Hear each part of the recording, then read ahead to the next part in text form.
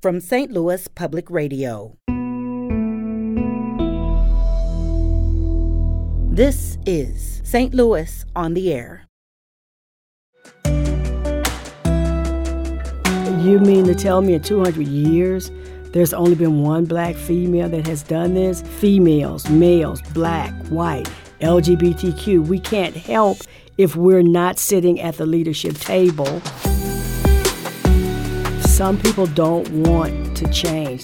Sometimes folks are just down on you just because of who you are. Everyone, I don't care who you are, you need a board of directors. You need people that you can go to that will tell you, man, is that what you did? That was really messed up. I'm Emily Woodbury.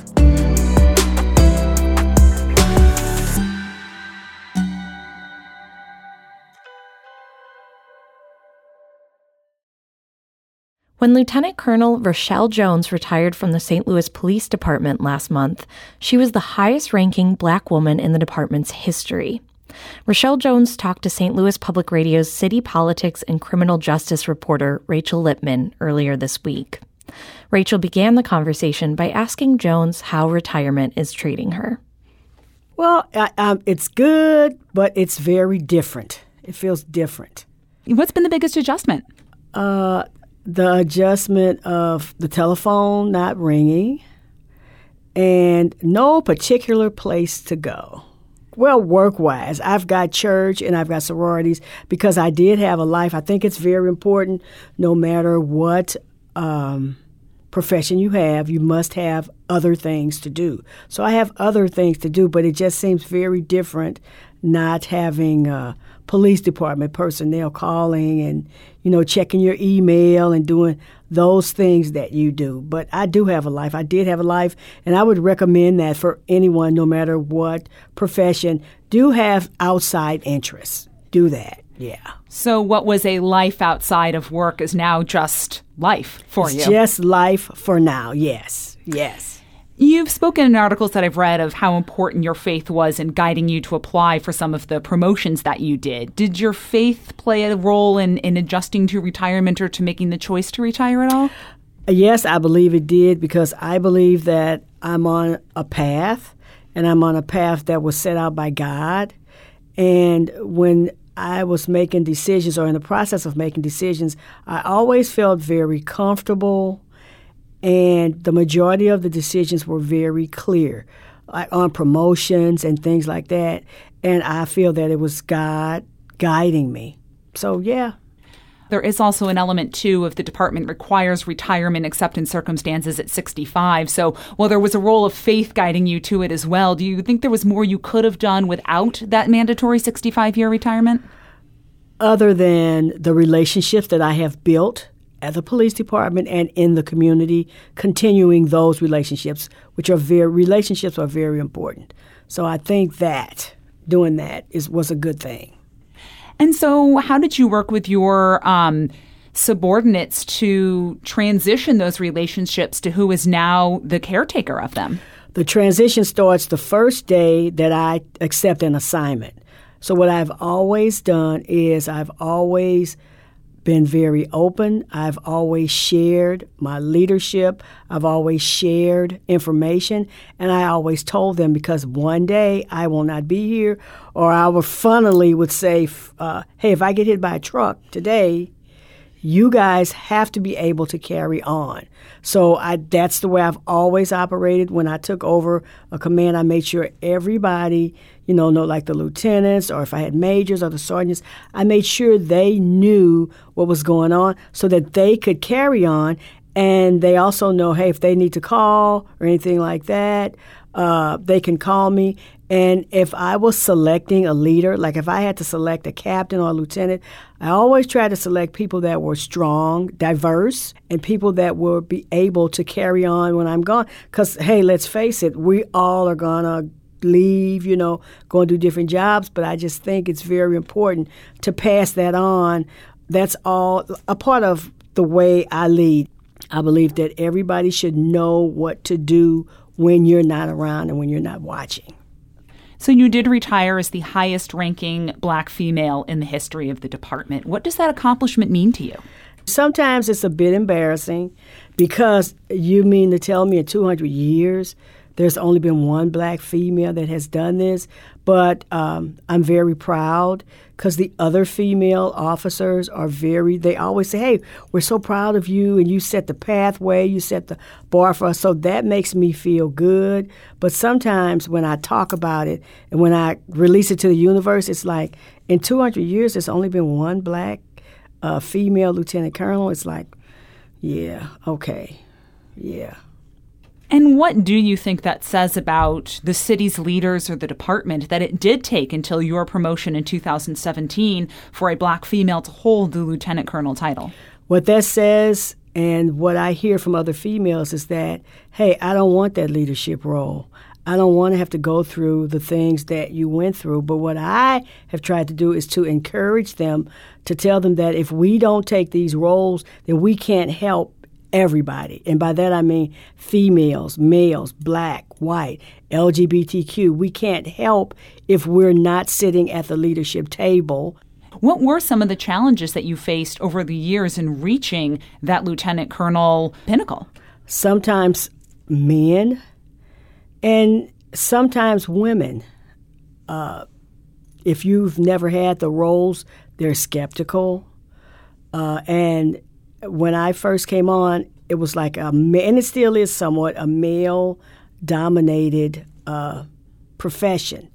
And some people don't want to change. They don't want to embrace the change. They don't want to accept the change. And sometimes it's difficult, especially for black women, because a lot of times everybody's down on a black woman. And you have to work your way through all of that. But the flip side, or the other side to that, is I would not have been able to make it had I not been helped by black men, white men. You know, folks had to help me get to where I am and to help me in my leadership journey. So it's sometimes, not always, a difficult, I'm going to call it a maneuver, a difficult way to make it through, but you figure out how to make it through. But sometimes folks are just down on you just because of who you are. And what were the ways, perhaps, that they were down on you differently? You said they were all down on you, but did it manifest itself in different ways, depending on who they were?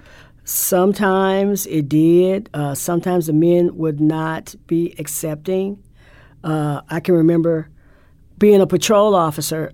My partner was white, male, and we'd stop a car. My partner and I get out of the car. You know, I approach on one side, he approaches on the other side.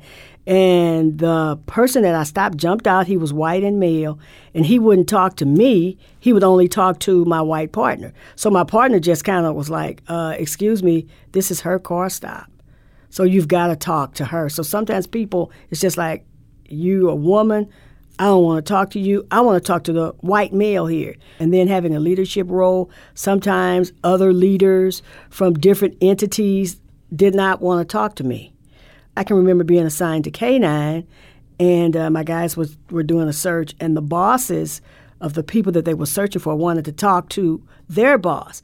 Well, then when I show up and I got out of the car and I looked at their faces, they were like, oh, my God. And I was like, hello.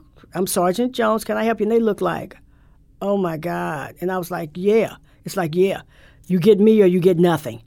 So what do you need? You did file suit in 2016 alleging gender discrimination in promotions. And while the jury did not find there to be discrimination, do you think it pushed the department to change its practices in any way, them facing this lawsuit from you? Yes, I think it does. And I think it helped the other people that are coming up in leadership to, hey, let's do the right thing. Let's treat everybody the same. Let's not treat anyone bad just because of who they are. So the department is looking for a new chief. What do you think it needs in a leader at this moment in history? At this moment in history, the possibilities are endless. I think you need a person that has the excellent people skills, the communication skills to not only deal with the department, the officers, the civilians, but you've got to be able to get out and connect with the community service. That is key, and you've got to make sure that the community trusts you enough to be that leader. And we need the public. We need the public to accept us. We need the public to work with us, because without the public, we can't exist. How have you seen, or how did you see over the course of your career from 1983 on, the relationship between the police and the public change? I think with technology, things have changed. Now you can take video, you can take pictures of police officers abusing people, of a police officer cursing you out, whereas before that, it's my word against your word. And the majority of the time, folks took the police officer's word. And I'm just so glad that folks are standing up for what is right. We never could do what we wanted. It's just that now with modern times and with the technology, it's like, okay, this is what he did. We all had our cameras on. We were all witnesses to that. So technology, I think, is a good thing. Where did you get your most unexpected piece of advice from as a leader? The people that I work with, the subordinates that I work with, they were very instrumental, because they would come to me and they would say, hey, Colonel, look, this is the way it is. This is what's going on. I can remember one time when I was a captain, I had a position, and I went to an officer. I was like, hey, I think you would be really good in this position. And that officer said, okay, yes, ma'am, I'll take it. 10 minutes later, that officer sergeant came in and said, hey, I'm just going to tell you this. He really does not want that job. He took it because you asked. That was huge.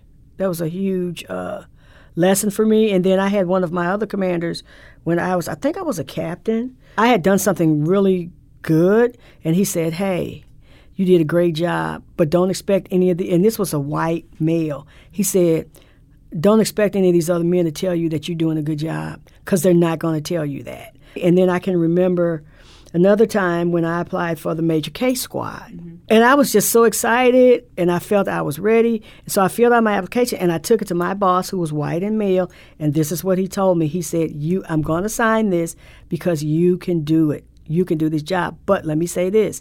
You may not get selected, because those are the good old boys that do the selection. How often do you think it was less about your skills as an officer and more about the fact that you were a black woman trying to break into the good old boys world of policing? A lot. Yeah, I think it was a lot, but I didn't let that deter me. I didn't let that stop me. I knew what I wanted to do. My path was always so clear, and I think that was God. It was like, okay, you got to do it. Now, you may not get it this time, but you have to keep trying. And I think a lot of times those folks want you to quit.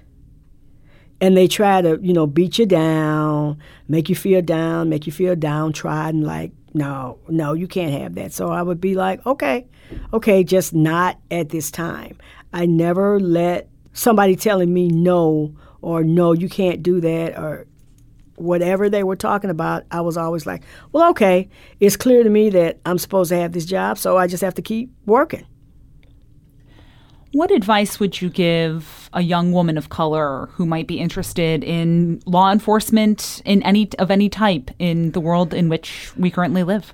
I would say education is key. Community service is key.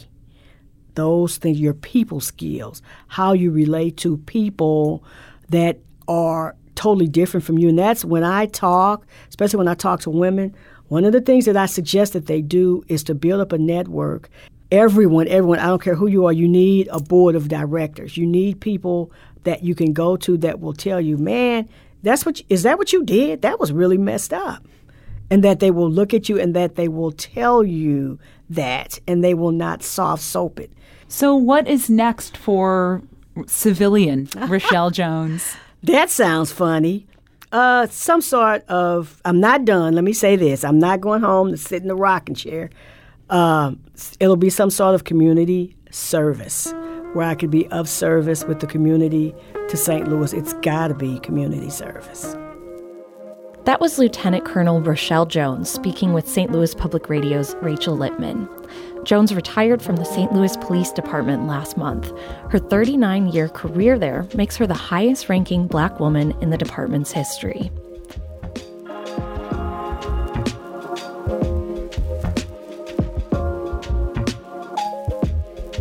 This episode was produced by Rachel Lippman.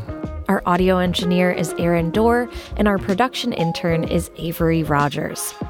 This podcast was mixed and edited by Aaron. Alex Hoyer is our executive producer. St. Louis on the Air is a production of St. Louis Public Radio. Understanding starts here.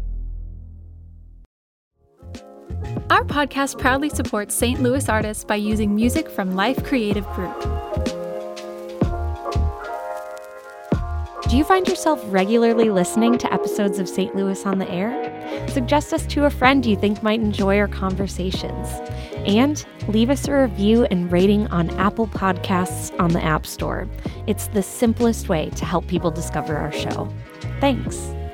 St. Louis Public Radio is a member-supported service of the University of Missouri St. Louis.